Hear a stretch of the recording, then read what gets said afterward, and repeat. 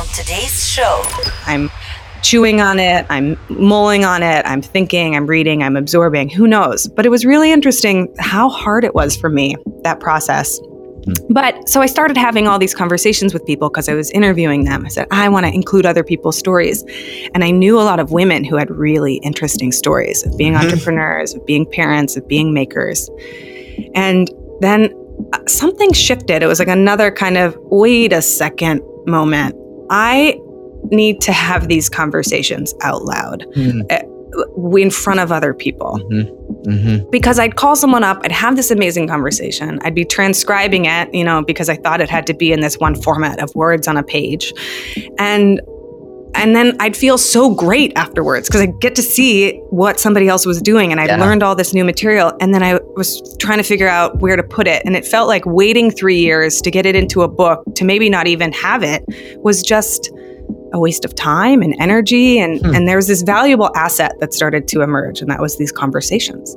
I said, well, what if I just buy a $99 blue microphone, put it on my computer and record these and make a podcast? Like, what if, right? 5, 4, 3, 2, 1. Welcome to the Creator Institute podcast. Your host, Erin Coster. What if you don't finish? It's a question that I get asked a lot from someone who's starting something new. They're going to start a podcast season or a book or an event series. What if you don't finish? On today's episode, we're going to talk to Sarah Peck, who is someone who I met years ago. And early on, she described how she was starting a book. It's 5 years later after she started that book. It still hasn't been published, but yet she's had some remarkable insights and turned those insights into a podcast, a business, an entire kind of platform called Startup Pregnant. It's a fascinating conversation to understand that sometimes the creation event that we think we're going to have may surprise us. And for Sarah, that's exactly what's happened. She still may someday publish that book that she set out initially to publish, but right now she's loving life, having adventures of starting the new podcast, Startup Pregnant, the adventures of building a business around it, the challenges of being a mom, and more importantly, the opportunities to create something awesome. Here's my journey and my adventure today with Sarah Peck. So excited, Sarah Peck. We've known each other for a while now, and it's exciting to sort of have, over the last couple years, to have watched you really tackling something that I've been going through too, which is sort of being a parent in the startup world we're living into. And so I'm excited to talk about kind of your adventures in establishing this entirely new thing, Startup Pregnant. Yeah, I'm so excited to be here. Thanks for inviting me. You are welcome. You are welcome.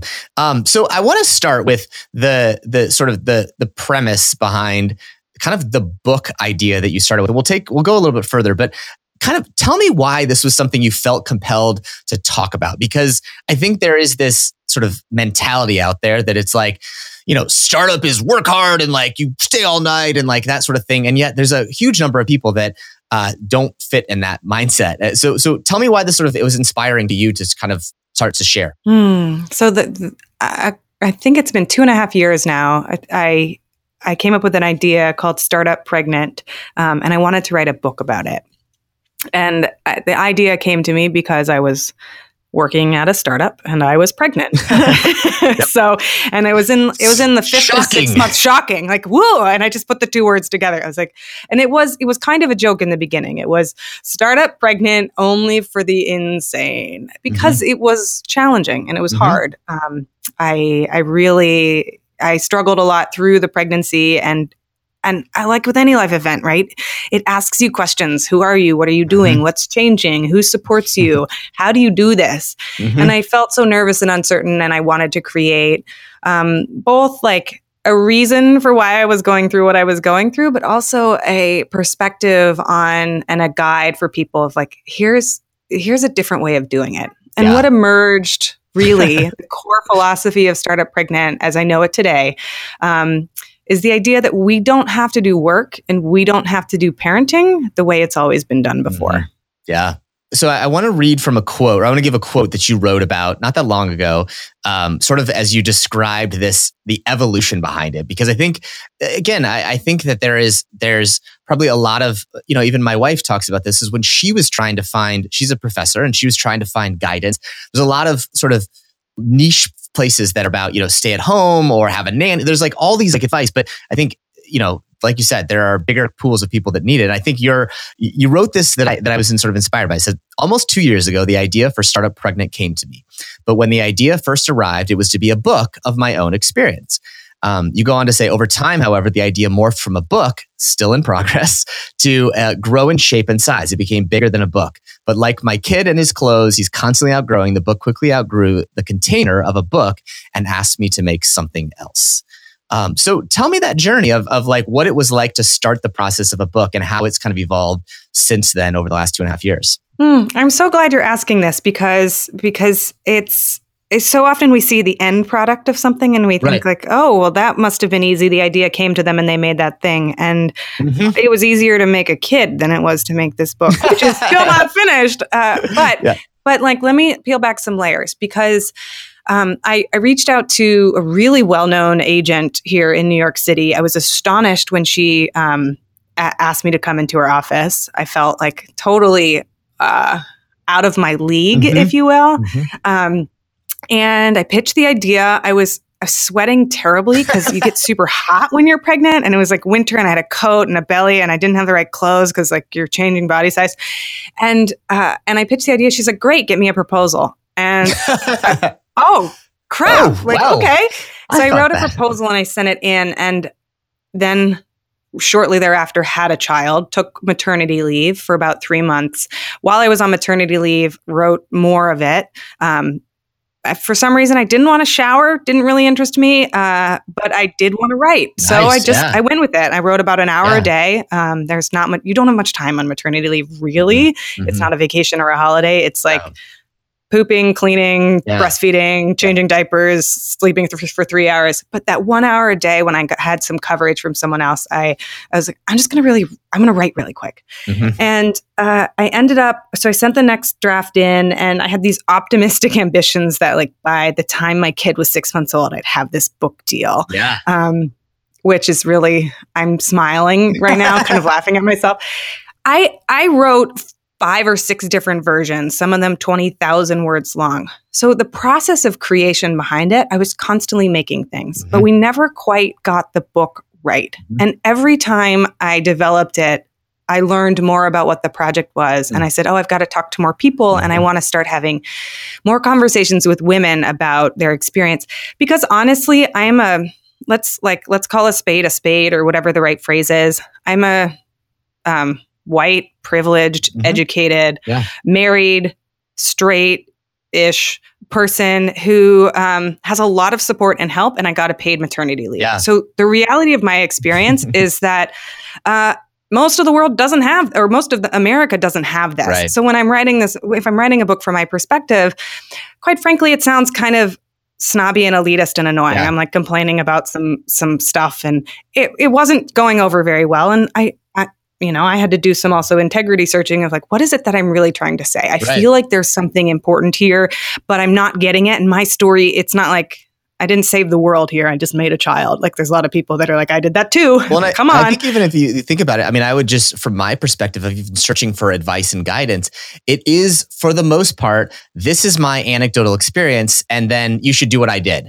And I think it's really fascinating to think like, why does your anecdotal information, should I follow yours versus everyone else's? And that is something I know that we wrestled with because the ease of creating your own blog and putting stuff out there has almost made it that it's hard to even know what to do. And my wife's sort of a very data-y person. And she was like, if I Google anything, I'm going to get in this rat hole where I'm going to be frustrated. And so I think there's a sort of other things going on here that the ease of creating something mediocre has gotten so easy that you probably even had to level your own, sort of think of the way to level this up as you were coming and approaching it. Right. And take some of the ego out of it of like, okay, it's useful for each of us to tell our own stories because we learn ourselves. But does my story need to be told at scale as some sort of, what's the word? Like, dictum? Like is it some like methodology? No. And I love that you just said that about, we often take our own experience and then distill it into like, and here's how you can do it too, which I'll call, do you allow swearing on this podcast? Yeah, what do you please. think? Right. Fuck yeah. I'll call BS on that. Ha ha ha. Bullshit is what I was going to say. Yeah. So I want to call, that's one of the biggest problems of our entrepreneur and Inc. magazine culture, the how I did it culture. And the problem here is, and I love your wife already because she sounds like a science geek and a research geek. And well, I assume you like her too, you know? Yeah. But the thing that drives me nuts is that number one, we assume that people have accurate memories. That's right. And we know from science that that's not true. So first we are assuming that people know that they can recall what happened and accurately tell you the truth. And there's many reasons why people wouldn't tell you. Like if they lied, cheated, and stole in order to get what they got, and then they became very successful. Well, what are the odds that they're actually going to tell you that's how they did it? Second of all, we assume that the exact conditions that they're in. So in lab science, it's like the control group or the methodology or is it repeatable? We assume that those criterion surrounding the actions are also replicable. Like, oh, you're going to just happen to be in 2008 again when the market was shifting and changing and be able to do the exact same steps. So even if they're telling the truth, if you do the exact same steps again, can you get the same results? Also not a guarantee. And science sample sizes of one aren't really that useful. We can do a lot of case studies and we can learn from them for sourcing ideas and inspiration. And that's what we should do when we look at individuals' experiences. But we can't take it and say, here's the methodology based on one data point. All right. Now I'll get off my science soapbox. No. But I think it is important because I think what's interesting about just distilling your journey is you went after this from, I'll write a book because I didn't find an answer. And what was sort of interesting is you kept pulling on this one and saying like, I'm creating things, but is it really going to advance me and advance us where this should go? Right. I think that's it's interesting just thinking about you as a, sort of your own creator story is you're basically saying like, you're iterating on yourself as you're going, saying like, all right, where does this actually go? And that's, I think what we see a lot in creators is they're listening back for those sorts of things. And so I love it that you were like, hey, listen, I've got stuff out here, but I got to keep iterating. So where does this take you from here when you start to have these moments of crises of your 5 drafts in now and saying like, this still isn't there? Yeah. And thanks for asking, because there's so many interesting pieces that happen. Like you turn a corner and you're like, oh, I didn't know that was going to happen next. Right. And before we turn into what it morphed into, right. I will say that like one of my own personal learnings was that surprised me was I would turn in a draft and I would get feedback, and I was surprised like how devastating it felt to get feedback that it wasn't working. Right. And I thought, I think of myself, right? These are the psychological distortions we carry. I think of myself as like, keep going. Like you can just do this. You bounce back. And it really took me 2 to 4 weeks every time I got feedback to get back into writing again. Yeah. And after, 6 iterations of that, now I have 6 data points that tell me I have something to learn about getting back into it. Or maybe it's part of the process, right? Like I'm chewing on it, I'm mulling on it, I'm thinking, I'm reading, I'm absorbing, who knows? But it was really interesting how hard it was for me, that process. But so I started having all these conversations with people because I was interviewing them. I said, I want to include other people's stories. And I knew a lot of women who had really interesting stories of being entrepreneurs, of being parents, of being makers. And then something shifted. It was like another kind of, wait a second moment. I need to have these conversations out loud in front of other people. Because I'd call someone up, I'd have this amazing conversation. I'd be transcribing it, because I thought it had to be in this one format of words on a page. And then I'd feel so great afterwards because I get to see what somebody else was doing and I'd learned all this new material. And then I was trying to figure out where to put it. And it felt like waiting 3 years to get it into a book to maybe not even have it was just a waste of time and energy. And there was this valuable asset that started to emerge. And that was these conversations. I said, well, what if I just buy a $99 blue microphone, put it on my computer and record these and make a podcast? Like, what if, right? And I said, okay. So around June of 2017, I said, okay, I'm making a podcast. We got a tiny bit of money for it. We asked for some sponsors. We got some, enough to cover cost, about $500 a month. So I could pay for somebody to edit the podcast and pay for the hosting costs. And I started this show. And then I was like, well, I'm doing a thing. I'm making a product. I have money coming in for it. I have people I'm paying to do work for me on it. Right. I don't know. This smells kind of like a business. Yeah, exactly. Wait a second. Yeah. And it was like I was doing Startup Pregnant and I thought it was a book, but there was this secret startup that was happening instead. And I was the last one to realize. Yeah. It's amazing that, and I think you're actually doing customer discovery by creating it. And I actually think that one of the weaknesses in sort of the broad customer discovery stuff, and you're like, you're deep in this world too, is that we don't actually like force ourselves to go deep enough until you have to write it and create something to explain it to other people. So we always surface level customer discovery versus when you're actually thinking about sharing it through a book, you're like, you actually have to go deep enough to explain it to other people. And you're like, wait a second, this is different than I thought. That's a really interesting way of looking at it. Yeah, I think you're not unusual. And this fact that like the depth that you needed to actually build the business probably wouldn't, if you'd set out to build this business, you probably wouldn't have ever gotten the depth versus going through the book route or creator route and creating a podcast. The depth sort of emerges suddenly. Right. I love that you're talking about making, like just go make the first version of it, make something, because the act of making it is going to give you, it's effectively going to give you a whole lot of questions, right? Right. Do I have enough material? Can I talk about this thing? Does my brain even make sense? Like how do I organize it? And like, what do I need to do next? And writing in many regards, especially writing things that are longer than 10,000 words, starts to require a different type of systems thinking, like organizational, structural thinking. Because now you're starting to think about how do these ideas relate to each other? What's the overall arc? What stays? What goes? What's the core message of the book? There's a thing in writing called the through line. And it's, what's your book in 2 sentences? And originally mine was, girl goes to work at a startup, girl gets pregnant, girl tells the world how you can do better startups by lessons she learned from pregnancy. Right? Like you get the gist of the book. You can grok it in like a sentence or two. What's the through line? And so all of these pieces, like, and I really thought, I mean, I think this is something that every single writer says, right? But I really thought that it would be easier to write a book than it has been. Because I was like, well, I've written like 700 blog posts. Like, why I just got to write 100 more? I thought it wasn't going to be as challenging.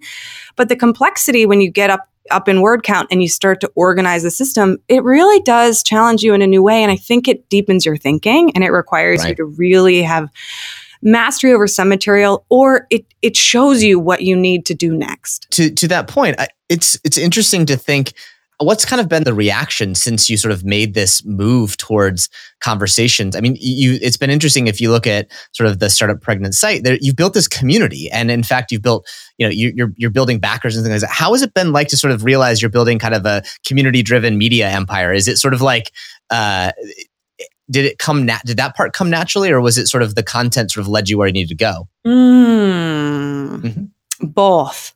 So I think one of the things that's a challenge is there's so much out there, it can be kind of overwhelming. It's like, I can make everything. Well, I'll have a podcast and I'll have a website. I'll have a blog and I'll have all this other stuff. I'll have an email list and I'll make a Facebook community. And that kind of dilution really can be problematic. Interesting. Yeah. So I was really conscious about what I was making with the website, even though it still feels like I'm not a first draft, but like a third draft right now.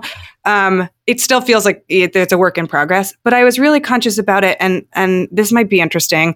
A podcast as an audio form, like an audio, think of it as a thing, right? The MP3 or whatever it is as a product. A lot of times with a product, we can hold it in our hands, a phone, right? The phone that you use every day, the water bottle, the cup.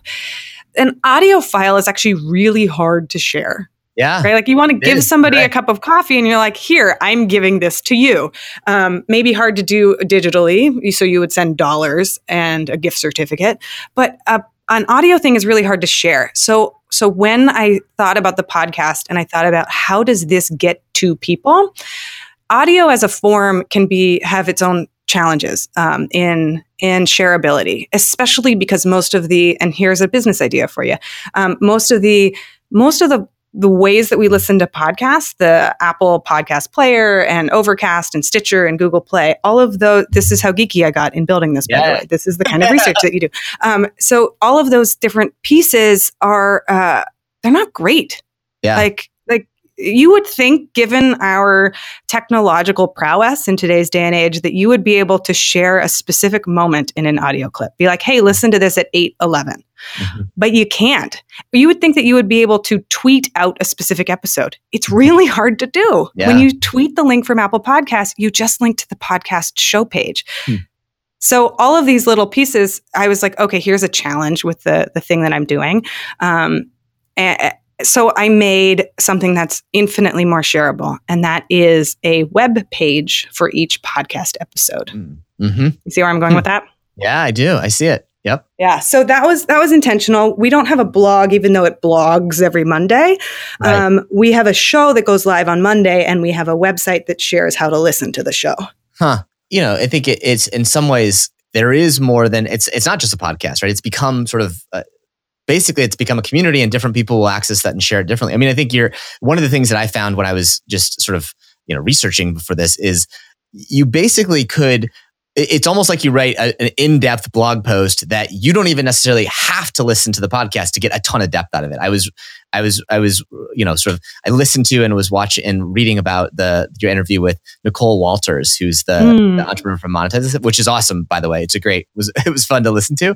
But like she's she's hilarious, so funny, so good. But I think what I thought was just so interesting about this is you read the preview, the blog post, and you're like, now I want to read more. So you create this like unique way to really experience the relationship that you create with these guests. Well, and so there's strategy behind that too. And I think I'm going to assume that everyone listening is a huge geek like you and I are. Of course. So let's get into it, which is audio is also not searchable. Mm-hmm. So when you think about Google as a search engine and you think about like how are things shared? Well, part of it is the database of search engines, and part of it is the social community aspect. It's really hard to share it. So I wanted to create enough copy for each podcast that it would register on the indexes that search these things. Interesting. Yep. Yeah. So one of the things I also wanted to ask you about was you've used Patreon as the sort of this platform a little bit, which I think that people are seeing this. For those who don't know, it's kind of a patronage approach to supporting people and brands and things like that you support. What was that like to sort of realize that maybe there's a different way to build an audience and to build a sustainability around the program? Yeah. So we originally did all of our sponsors and our listeners on Patreon, and we're currently in the process of switching. Mm-hmm. All of our regular sponsors are going to be billed. I mean, we use PayPal, but you can use anything, right? Yep. We're going to move them over to a bank billing system, mostly because I want to move off the monthly cycle and into longer contracts. Yep. Makes sense. So and Patreon was hard to do other than a monthly. You have to kind of set it up. So we're going to be moving into quarterly and half yearly contracts, which is really great because it creates more business stabilization, and I'm not in a monthly sales cycle, but I'm doing it every 6 months, which is as a mostly solopreneur at the moment and a mom is great for the brain. Like this is how I make my decisions. It's like, do I have to do this every month? God, okay, nope. Like I'm moving to 6 months, like buy in and just create stability. Mm-hmm. And then Patreon is going to be our listener-backed radio. So you can sponsor us for like $1 a month or $4 a month, or I think the max is like $25 a month. We have a lot of people who really like the $4 a month one because the description there is like, buy me a cup of coffee every month. Yeah. That's your commitment to me. And it takes more than one cup of coffee. Right. I drink more than one cup of coffee at a minimum, people. Yeah, exactly. Did you find that one of the things I think also, the word startup is in your brand, your podcast, what you're building. Do you feel this pressure that sort of like, all right, we're going to scale this thing and like this has to be massive and it has to be the next blah, blah, blah. How do you balance that? Because you're also, you are a mom and you are trying to like be a solopreneur. How have you sort of like played through this in your mind a little bit to be comfortable with where you are and where this goes? Yeah. So this is such an interesting question, and one that's like, I call it a chapter in my book because the question is still a little bit unanswered. Right. But there's a whole world out there in which startup means a very specific thing. It is something that's rapidly growing. You probably have a better definition. You teach this, right? But modestly, not very good. No, but I remember I tried to quit. So remember, I'm not a good example. Okay, right. But like think of the hockey stick growth curve. That's right. There are venture capitalists. Venture capital is a relatively recent phenomenon. Like in the 1980s. history, what? 1980s, right? 30 years, 37 years now. Mm-hmm. And it's really recent that we started putting a lot of money and making bets on things that are called companies and wanting these companies to grow to huge multi-million, billion-dollar valuations. And so there's this glamour that comes with the word startup. And also, there's a lot of like battling over the word entrepreneur. What does it mean to be an entrepreneur? Are you really one if you just have a small business? And I chose deliberately to take the word startup because I think starting anything up from scratch, including with the lens of family, right? Like you're starting a family. I love the phrase 0 to 1. And like literally that's what you're doing when you make a human. Yeah. It's one of the hardest times of your life. So I wanted to capture the spirit of what it takes to grow something from scratch and how that applies to both business and to families. So are we talking about the like sliver, those like the 2% of companies that become unicorns? No. I mean, yes, we include them in our purview, but we don't limit ourselves to that. Yeah. Yeah. I oftentimes always see this, again, you've been a part of the sort of that fast growing, quote unquote, I'm going to call it capital S startup world, and been in those type of companies. What was the point in your mindset that flipped from, hey, I'm going to be using this Startup Pregnant as a book or as a podcast, sort of a fun type of thing, to where like, this is like the thing on your LinkedIn bio that you're doing, right? Like what is the point when you sort of said like, all right, this is it? Was there a point and how did that sort of evolution happen? Because I even find it with myself, right? I mean, I've never seen myself as like a professor. It's sort of just something I did on the side. And it was sort of recently where I sort of started to embrace it and be like, you know what, this is what I love doing. This is what I want to keep doing. How did that experience go for you? Okay. So this is an interesting question because it's really relevant to right now in a way that makes me really nervous. Yeah. What did we do? So I left my job in 2016, where I was helping to run operations for a startup and do a lot of the communications work. They had neither a CMO or a COO, but I kind of operated in both of those spaces because we were small enough that you don't give everyone a C title because that's a silly thing to do if you're that little. 4 people, 4 Cs. Yeah, 4 people, 4 Cs. Well, let's take 2 sentences and talk about why that's a bad idea. And that's if you start everyone at the top, everyone you hire has to be below you. And really take a little of the ego out of it and know that you would be so lucky to hire somebody smarter than you to help grow this thing. 100%. Yeah. 100%. People's the only thing that matters.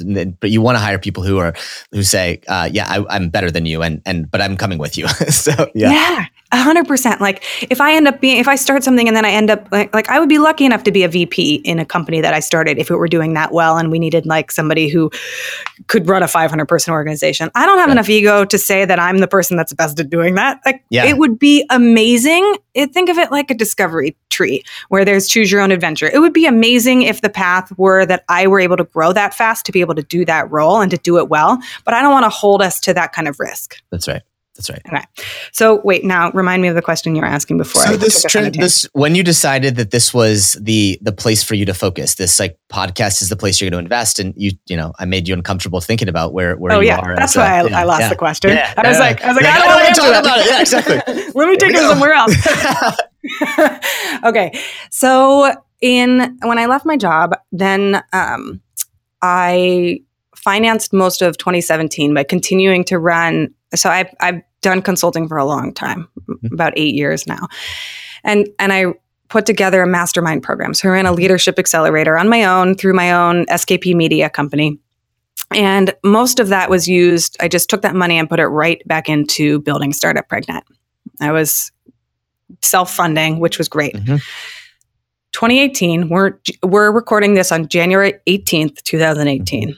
I just finished my annual reflection and my budget, and I decided not to run my regular programs this year because I think there's a chance to fund all of Startup Pregnant and our family's needs by the end of the year.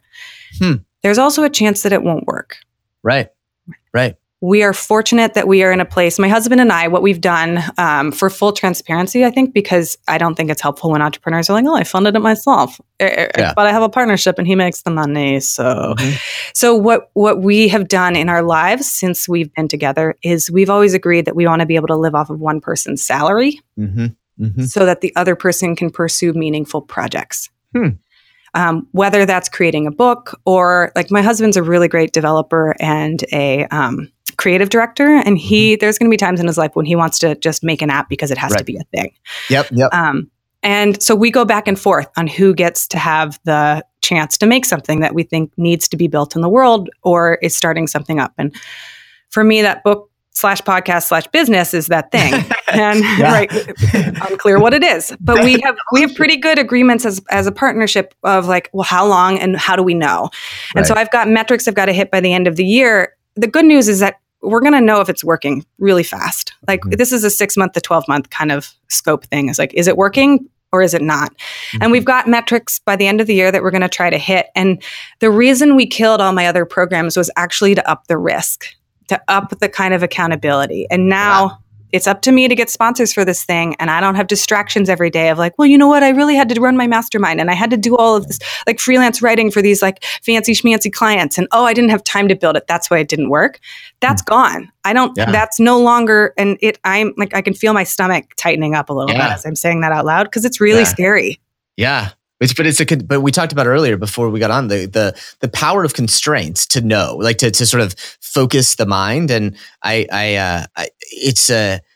feel the stomach in my knot, or the knot in my stomach too, hearing you talk about it. But I also feel at the same time this sort of like excitement, enthusiasm, and hopefulness, because I think to your point, you'll know. Yeah. And that's better than sort of being in this like, well, like, is this like a fun project or is this the thing? And I think you are early in the game in some ways of saying like, can I build a community-based media business? And that's both exciting and terrifying at the same time. Right. So that's the question. And we've got, the thing is OKRs, the system, I teach this sometimes. So I teach a lot of system stuff and geeky stuff on the side, but I don't anymore, but I know about them. And because I used to help with the operations at a lot of these companies. And I do for myself a system of OKRs. I think quarters are a really beautiful way of tracking things.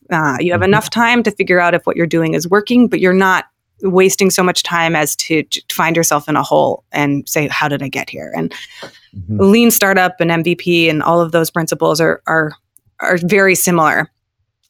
So for me, I set up my annual goals and I said, okay, and this was a hard question to figure out, but it's like, what do we have? Where do we have to be by the end of the year to know that this project is working? Yeah. And it's not like, what would wild success look like? I'm not deluding myself to think that I'm going to somehow have 400,000 subscribers on my email list when we're starting at 100. I mean, that'd be cool. Let me manifest that. Sure. But also that's more rare. And if you set that as a metric, that's not going to be helpful to me, because then if I get 390,000 subscribers, have I failed? No. Right. So I actually set, I learned this from Danielle Laporte.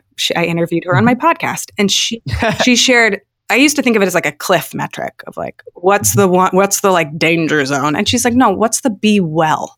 Like what's like, we are still operating, we're making enough money, and we're going in the right direction. Find that number. And I did, I set it up, and it's not that many. Like it was actually really, really interesting to me to figure out that like, over the next year, there are a lot of really solid businesses that have about 10,000 subscribers that make as a business revenue between $100,000 and $200,000. And I was like, okay, so I'm not shooting for the moon here, because also that's not helpful. I'm shooting for a stable community of between 5,000 and 10,000 people in the first year, because if we do that, then we can do something interesting in 2019. Right. That's really, and it's, I think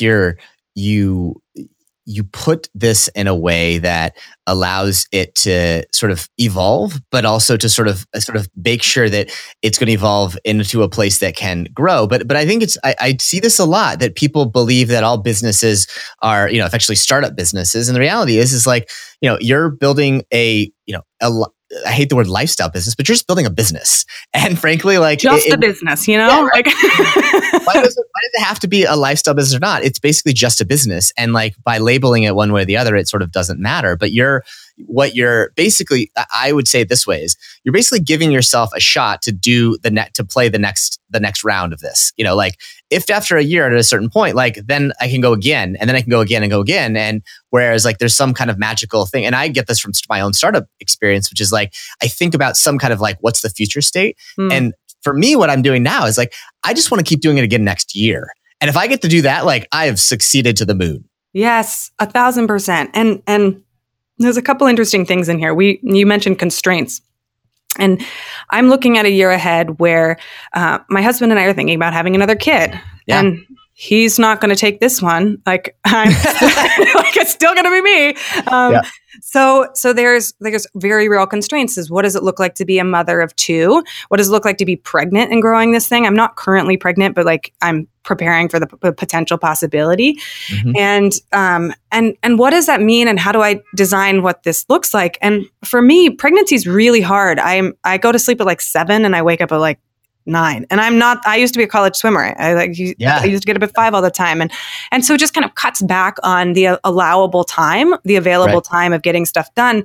But it makes the question more interesting of like, okay, how much time do you really have? And what's first? What are you going to spend it on? And so I like imagine that you're like putting out all your different, I don't know, jars of Play-Doh, right? I've got this blue jar over here and this green jar over there and this red jar over there. And I've got all these like awesome colors that I can play with in building my business. But what I have to do is I have to line them all up, and they have to go in a specific order because I can only do one thing right now because I only have so much time. And I start to line them up and figure out, I need a better analogy than Play-Doh. That just came to my head, but we'll work on it. Like we're gonna. So I got it right away. I was like, oh yeah, Play-Doh. She's talking about Play-Doh. No, Play-Doh. We're playing with Play-Doh. But like, I'll come up with one that really makes sense because you have to like line them up. But so if one of them is the public speaking that I do, and one of them is the teaching that I do, because I teach often, I'm in the city, by the way. I'm sure you can hear the like honking it makes outside. Me feel like this is real. Well, it's 2:45 in the afternoon, so it's about to be school pickup time. And I live on Broadway in New York City. So right about this time, you might also hear like lots of cheering and jeering. And I have noise blocking curtains, by the way. And so this is through that. But so you'll also hear kids at the bus station because it's that time of day, which I don't mind because I love knowing like what time of day it is and who people are like in the universe. Built-in clock here. But back to Play-Doh. So you're lining everything up. One of them's teaching, one of them's speaking, one of them's making the podcast, one of them's running the mastermind, one of them is writing articles, which is a marketing thing. One of them is business development. Like there are all of these different activities that I can be doing to grow the business and effectively all of these different businesses that I could be running. A public speaking business, a writing business, being an author, all of this. And when I started to line them up and I looked at the relationships between them, like if I do this one first, does it make the next one better or easier? If I do this one, how does it affect the other ones? And I realized that starting with a podcast has positive outcomes for so many other things that I do. Right. It's research for my book. It's generative for articles that I write in the future. When I'm on maternity leave and my podcast is out there in form for people to continue to download and find, people can find me and invite me to speak. Right. So I'm setting myself up for a future in 2019. And so I get to reply to people who say, hey, do you want to do a public speaking gig? I say, no, I'm not doing any speaking in 2018 because no traveling, like pregnant, too hard. Yeah. But I can do a podcast or we can book for 2019. Because you asked me to be on a podcast, I said yes, by the way. Yeah, thank you. Right? I feel more lucky now. Oh, no, it's just because it's so much easier to be able to slot it in. I can do it from my mic. Yep. I've got an hour and I'm not traveling, a whole day over here, prepping a whole speaking gig, having to be on at a particular time, all of that jazz. But it doesn't mean I can't speak in my career. Right. And I'm even getting better at it by doing the podcasts. You see how I'm putting these pieces together? So you line up all this Play-Doh and you're like, oh, there's a certain order that really helps. A better analogy that now comes to me is chess. Right? It's just chess moves. Yeah. What I love about it is you think back 2.5 years ago in that this all started from scratching a personal itch, and like you pulled on the thread and suddenly you're like, this is like, MVP, like not like high level stuff that you're getting to think about from a new area. And I think people who think like, oh, whatever, like personal experiences, yeah, those are kind of interesting. You're sort of pulling on this thread and still in the midst of trying to figure it all out. But it's fascinating the depth and level, how quickly you've gotten to this point. Yeah. And I think that's one of the coolest things about like making, and entrepreneurship is just making in another form, right? You're always making things. One of the coolest things is that by making, you learn more. And my husband goes to wood shop every week. There's like a high school right next to us that has this whole wood shop, and he goes and he makes stuff. And the first time he goes, he learns how to, the first thing he made this bench, and he started cutting all the short pieces first. And then he was like, oops, I shouldn't have done that. Like you need to cut the long pieces first, because otherwise you don't end up with long enough pieces because you cut all the short pieces off of these 2x4s. But he didn't know till he did it. Yeah. And he's like, well, it's a good thing I'm just making a bench and I ordered pine because it's cheap wood. And like, so, and he builds his way up to the maple or the mahogany table. And it's by making something that you get the skills. It's not by like thinking and planning and dreaming and wondering. It's by just getting in there and doing, okay, I'm going to make these things. And you get to ask more interesting questions. And for me, in making this podcast, like, it's not like I'm going to come back to you in 3 months and be like, hey, Eric, I got it all, figured it all out, like wrapped it up. Like then I'm going to be asking like, how do I scale sponsorships? And how do I manage a team effectively? Right. And what does a maternity leave policy look like if you're an idealistic organization that believes that you should have the best? Like, how do I model that as a human running a business, right? All of these things are just going to be, and to me, isn't that the best thing? Like I want to learn for a living, and I get to. Yeah. What Satya Nadella always says, I want to hire learn-it-alls, not know-it-alls. Oh. And I think it's a great way to think about life. I think you sort of get to do it in a way that is like letting you learn, and that's we're lucky we get to do that every day. Yeah, it's the deepest, I think, privilege to be able to learn for a living. Yeah. Perfect. Well, this has been so amazing. And I like I said, it's been I've known you for a while, but sort of watching this experience and it's been fun to sort of see this evolve in real time a little bit as it's kind of, you've been very public sharing what's going on, I think, which is part of the magic of it, but it's neat to sort of dive in a little bit more. And I'm excited to see it for 2018. And I think, do check out, the sort of Startup Pregnant podcast series and be a sponsor. I always go in and be a sponsor because I think these are the kind of ways that we can build different audiences and things like that. So she needs more than 1 cup of coffee a month, people. But I think it's great, and I'm excited to sort of hear. I'd love to have you come back at the end of 2018 and sort of hear what that's been like to build in this way with this level of focus and this level of rigor, because I think you're thinking about it in a way that could, will teach a lot of people. Oh, that would be really fun. Thanks for asking such great questions too. I try. I'm a parent like you. You and I have sort of, we're living the same life. So I think it's sort of fun I like talking to other people that can empathize with the life we're doing. So it's always good. And I'm glad to do it with you. Amazing. Thanks for having me. You're welcome.